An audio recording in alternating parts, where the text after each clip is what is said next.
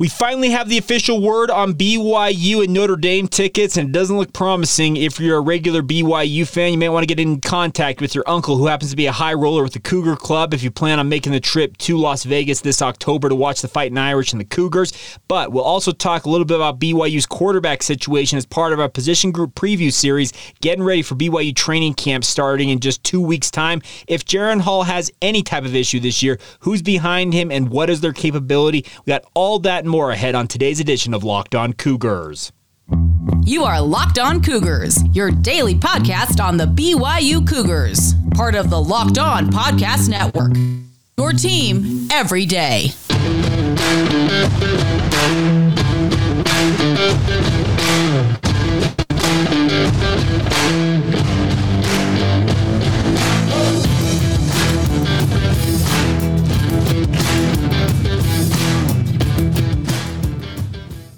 What's up, everybody? I'm Jake Hatch, your host here on Locked On Cougars. Thank you for making us your first listen of the day. We are very proud to be part of the Locked On Podcast Network, where, of course, the motto is your team every day. And as such, this is your only daily podcast focused on the BYU Cougars, coming to you Monday through Friday, making sure you guys, as our goal is here simply stated, to make you the smartest BYU fan or fans in the room. So a big thank you for checking out the show. You guys are absolutely incredible and got a lot to talk about ahead on today's show, but way of introduction real quick. My name is Jake. I work for the KSL Sports Zone in Salt Lake City as a radio producer / reporter covering all things, all sports here in the great state of Utah, the Beehive State.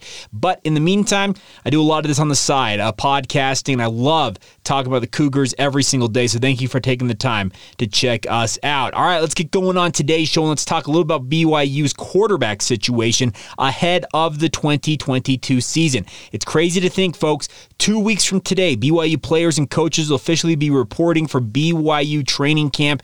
It's crazy to think it's that close, but I, for one, cannot wait to have the season underway. Very much looking forward to being back out there at the student-athlete building in Provo to cover practices, talk with players and coaches, and this is a really, really fun time of year. I know it's blazing hot outside, especially for those of you who are here in Utah like I am. It's been 100 and some odd degrees every single day for the better part of 2 weeks, but hey, that means football is getting close, and that is the positive news, and I, for one, cannot wait. But let's talk a little bit about BYU's quarterback situation, because Jaren Hall goes into the fall as the undisputed number one guy for BYU football. Kalani Sitake could show up day one and say, well, we're making it a competition. We're going to let all these guys compete. And I say, Kalani, come on. You don't got to blow smoke up our skirts about this. We all know that Jaren Hall is the guy for BYU at quarterback. He is a fantastic player. I think a guy who is poised to have an absolutely breakout campaign. I think a guy that's really to kind of splash onto the national scene as a quarterback, because what he did last year in just 10 games, completing 189 of 296 passes for 2,583 yards with 20 touchdowns, that efficiency rating he had, it was 156.07, which had him in the top 25 nationally at number 23. With 307 yards rushing on the ground, he had 289 total yards of offense on average per game, ranking number 19 in the country for the 2021 season. Jaren Hall is a bona fide star for the BYU football team, and he is a guy who I think is going to see his star just really take off nationally. We're already seeing it with some of these mock drafts out there saying that he could be a first-round draft pick. I've seen some of them as high as number 10 or number 9 in the mock drafts that are out there. So very much a long way to go with regards to those. But goal number one for a guy like Jaren Hall is the first thing I mentioned there. In just 10 games last year, he did that out of 13 for BYU. You need to see Jaren Hall play a full season for BYU. And I'm not necessarily expecting at this point that you will see him for a full year. I don't know if we can expect 13 games out of Jaren Hall. I'd like to think that we are going to be able to see that this year, but I cannot bet on it because he has not done that at any point during his BYU career so far. So, should Jaren Hall falter, have an injury, or just need to be replaced at some point this season, what does BYU have behind him? Well, they have a former 5-star prospect in Jacob Conover, who saw action in 2 games last year, playing at Utah State. He closed out that game behind Baylor Romney and also appeared against Idaho State. He's been with the program for 3 years now and should be more than capable of stepping into this position. We talked about this probably going back a month or so ago. Somebody sent me a link to him talking about his mental health issues and how he's really worked on overcoming them. what I saw during spring ball from Conover, and I'm not going to say that it was like, holy smokes, he's a new player type of a deal, but as spring ball progressed, and everything I heard about this as well, that as spring ball went along, he very much kind of stepped into the role and made it his own, speaking of that backup quarterback position. He got plenty of time with the ones in spring ball. It's not a period where you're taking all the one reps and giving him to Jaren Hall, because this is a time, and speaking of spring, for you to experiment with stuff.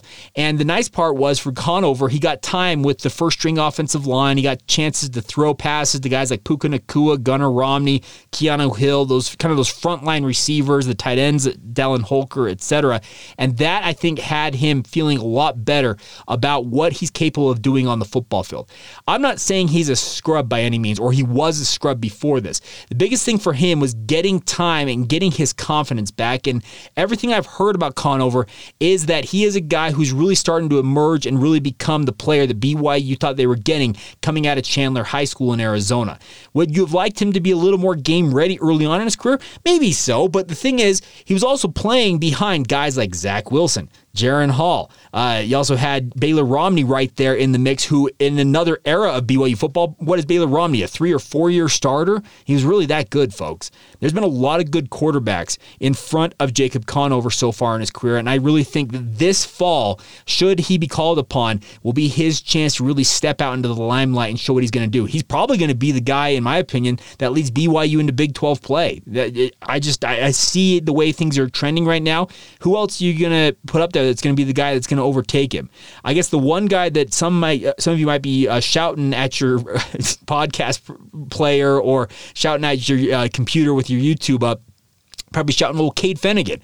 Cade Fennegan transferred in from Boise State a year ago. He was a quarterback for the scout team this past year. He is now eligible. The issue was, in spring ball, we were all expecting, speaking of the media, I think many of you out there as well, to see and hear more from him during spring ball. Well, he had a lingering injury concern that as spring ball went on, we saw less and less of him out there on the football field. So what is Cade Fennegan going to offer to BYU? Who knows? But he will have to show that in training camp to see if he can make up the ground he lost during spring ball to a guy like Jacob Conover. The nice part is, I think both Fennegan as well as Conover are very talented quarterbacks, albeit young quarterbacks, who I think will have a chance this fall to really start to work on their game and really start to kind of step in to that the shoes that we expect Jaren Hall will leave should Jaren Hall decide that this is his final season in a BYU uniform. The only reason I don't see Jaren Hall leaving BYU as they go into the Big 12 is if he has an injury that ends his season early. That's really the only way I don't see Jaren Hall leaving, and even then, he might still consider it just due to his age, because he's a guy who has served a mission. A guy like Jacob Conover and Fennegan have also served missions, so they're a little older, albeit having youth in terms of the overall eligibility on their side.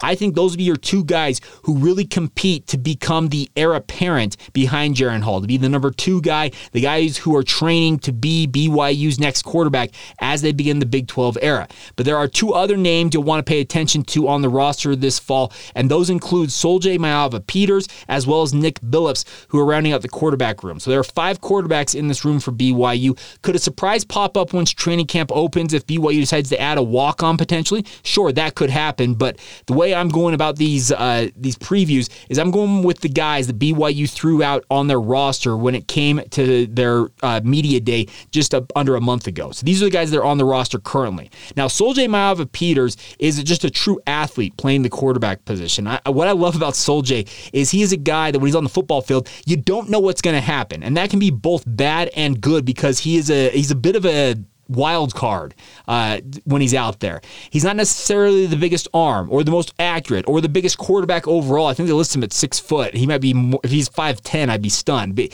he is not necessarily the most polished and just most incredible quarterback out there. But when he's out there, his ability to scramble and just make plays makes him an intriguing option. I think he's obviously probably going to be further down the depth chart than guys like Cade Fennegan and Jacob Conover. But if he really is honed his craft and maybe avoid some of the what we call those critical mistakes, a bad interception when you're scrambling around, getting strip sacked, that type of stuff. The gambler mentality he plays with in many ways, that wild card mentality, when it comes to catastrophic errors, turnovers, getting your team in bad spots, taking a bad sack, that type of stuff, if he can get rid of that stuff, he's a guy who could be a factor for BYU at quarterback. But the issue is, at this point in his career, do we really expect that from him? That is the question. Now, the other player is Nick Billups, a former walk-on from the University of Utah, a transfer. He is a dual threat as well, more of a quarterback than a guy like Soljay Maiava-Peters. Soljay is, essentially to me, Soljay is the true dual threat quarterback.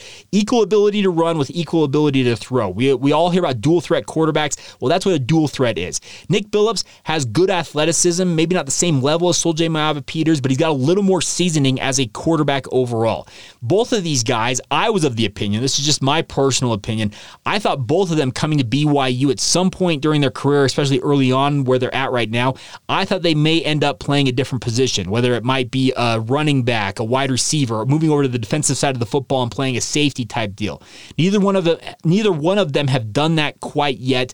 Nick Billups, if the story is what I heard it was, he decided to transfer to BYU to continue to play quarterback because Utah wanted him to try a different position. So, the 5 guys in this quarterback room, there's a lot of youth there behind Jaren Hall. Jaren Hall is a redshirt junior who has been on a mission. He's been at BYU for a very long time.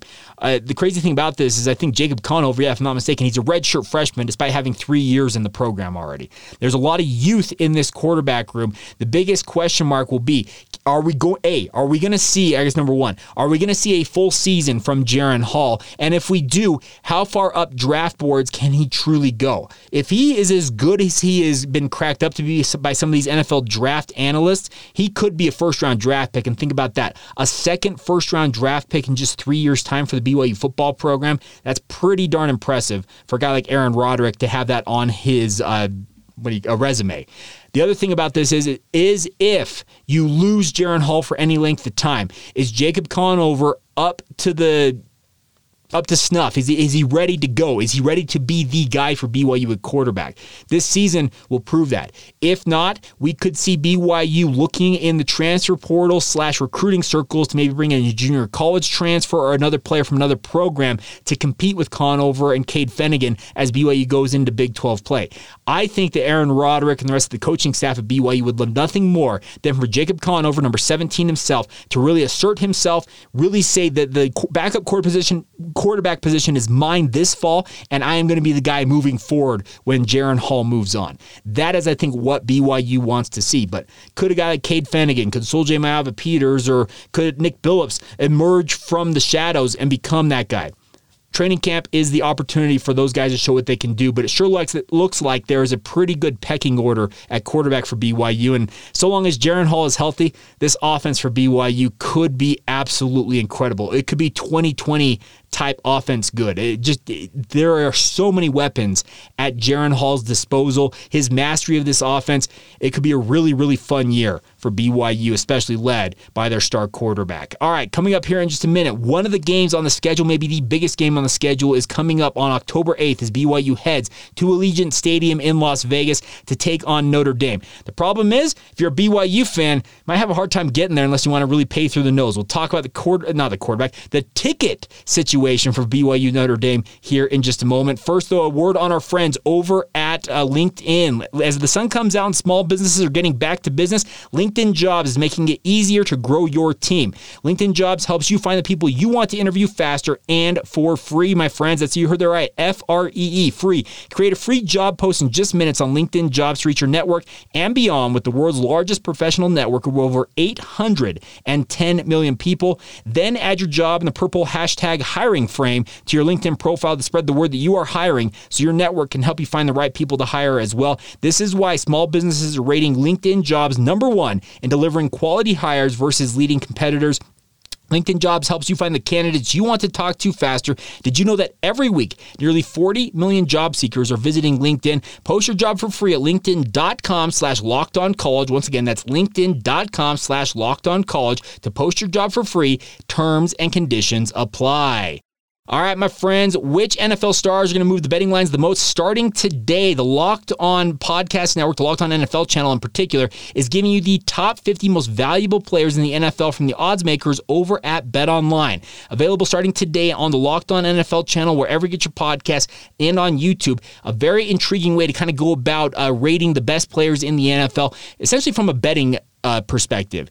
Is this quarterback as valuable as he thinks he is with regards to the overall betting lines? Should he get injured or not be available? Well, it may have your top 50 list of NFL players a little different from our friends at BetOnline, but check that out starting today on the Locked On NFL channel. All right, let's talk a little bit about BYU and Notre Dame. Obviously, many of you are planning on going to Las Vegas. I've talked to a number of you.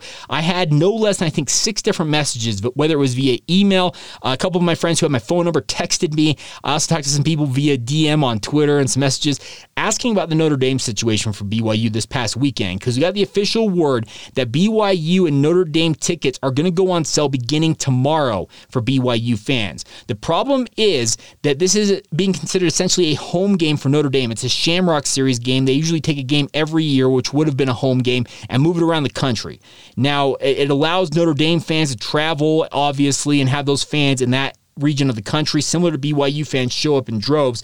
But the problem is, BYU, being the quote-unquote visiting team, is going to get a lesser ticket allotment than they would have gotten even for a neutral site game. For example, last year against Arizona, BYU and Arizona at Allegiant Stadium was officially considered a neutral contest.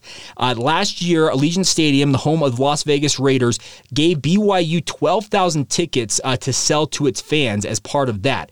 Well, that was a neutral contest. Now, as a visiting team designation for this game at Allegiant Stadium, BYU's allotment's even smaller than it was a year ago with that 12,000 tickets. So if you're planning on making the trip to Sin City, and yours truly is planning on making it, you're going to maybe need to fork out a little extra cash, unless you happen to have a relative, a really good friend who I don't know what you got in your network of people who are high up in the Cougar Club, because the priority is going in terms of overall level of the Cougar Club you happen to be in. If you're in the President's Circle, guess what? You get first crack at the tickets beginning tomorrow, and then it continues on throughout the succeeding days later this week until Friday the 22nd. If any tickets, which I highly doubt there will be, if there are, there'll probably be very limited numbers, those will be made available to the general public. So, if you plan on going to this game, either A, you get in with somebody you know who is a Cougar Club member and beg, plead, and hope that they can help you out, get those tickets,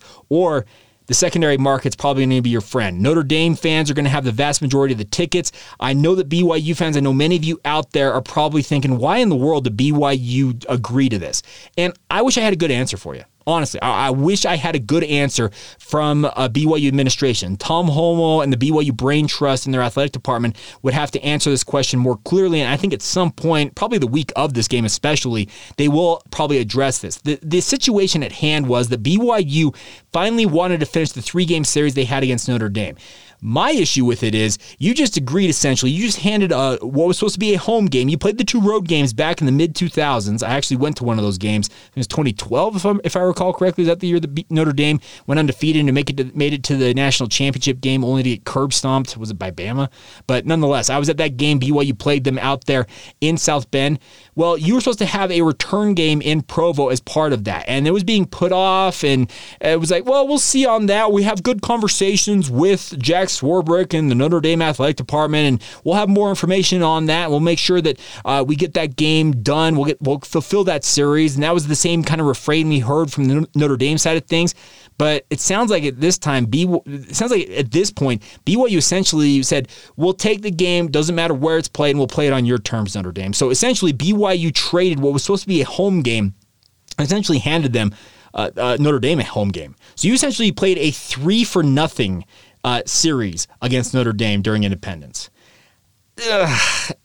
it doesn't sit right with me. I'll be honest. Like the idea that you were supposed to have a home game and you ceded pretty much all control of the game just to get it played, and you're playing it in Las Vegas. Okay, Vegas is not bad. I don't have a problem with playing it in Vegas. But to give all control of the game, make it a Shamrock Series game where it's a pseudo home game for Notre Dame, where they control the ticket allotment, they're going to have the vast majority of their fans in the stands, because we all know that Notre Dame travels about as well as any fan base not named BYU out there. It does not sit right with me. But I think that BYU just wanted to fulfill the contract and needed to get it done, and the only way to do it, I'm sure Notre Dame was just like, this is how we're going to go about this.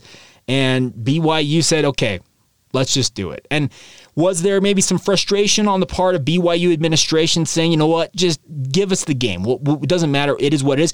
Maybe so. But I don't think we'll ever get a straight answer out of BYU on this. I would hope we would. I hope that a guy like Tom Homo might be a little more forthcoming on exactly what led to him ceding the control for this game, because you could have easily controlled this game in Las Vegas. You could have said, Notre Dame will play in Las Vegas. We're going to make it, what do you want to call it, a Cougar Classic type game? It's called the Shamrock Series for BYU. We would call it Cougar Classic. I don't know what you want to call it. But the thing about this is you really just kind of kowtowed to what Notre Dame wanted to do. And that part doesn't sit right with me.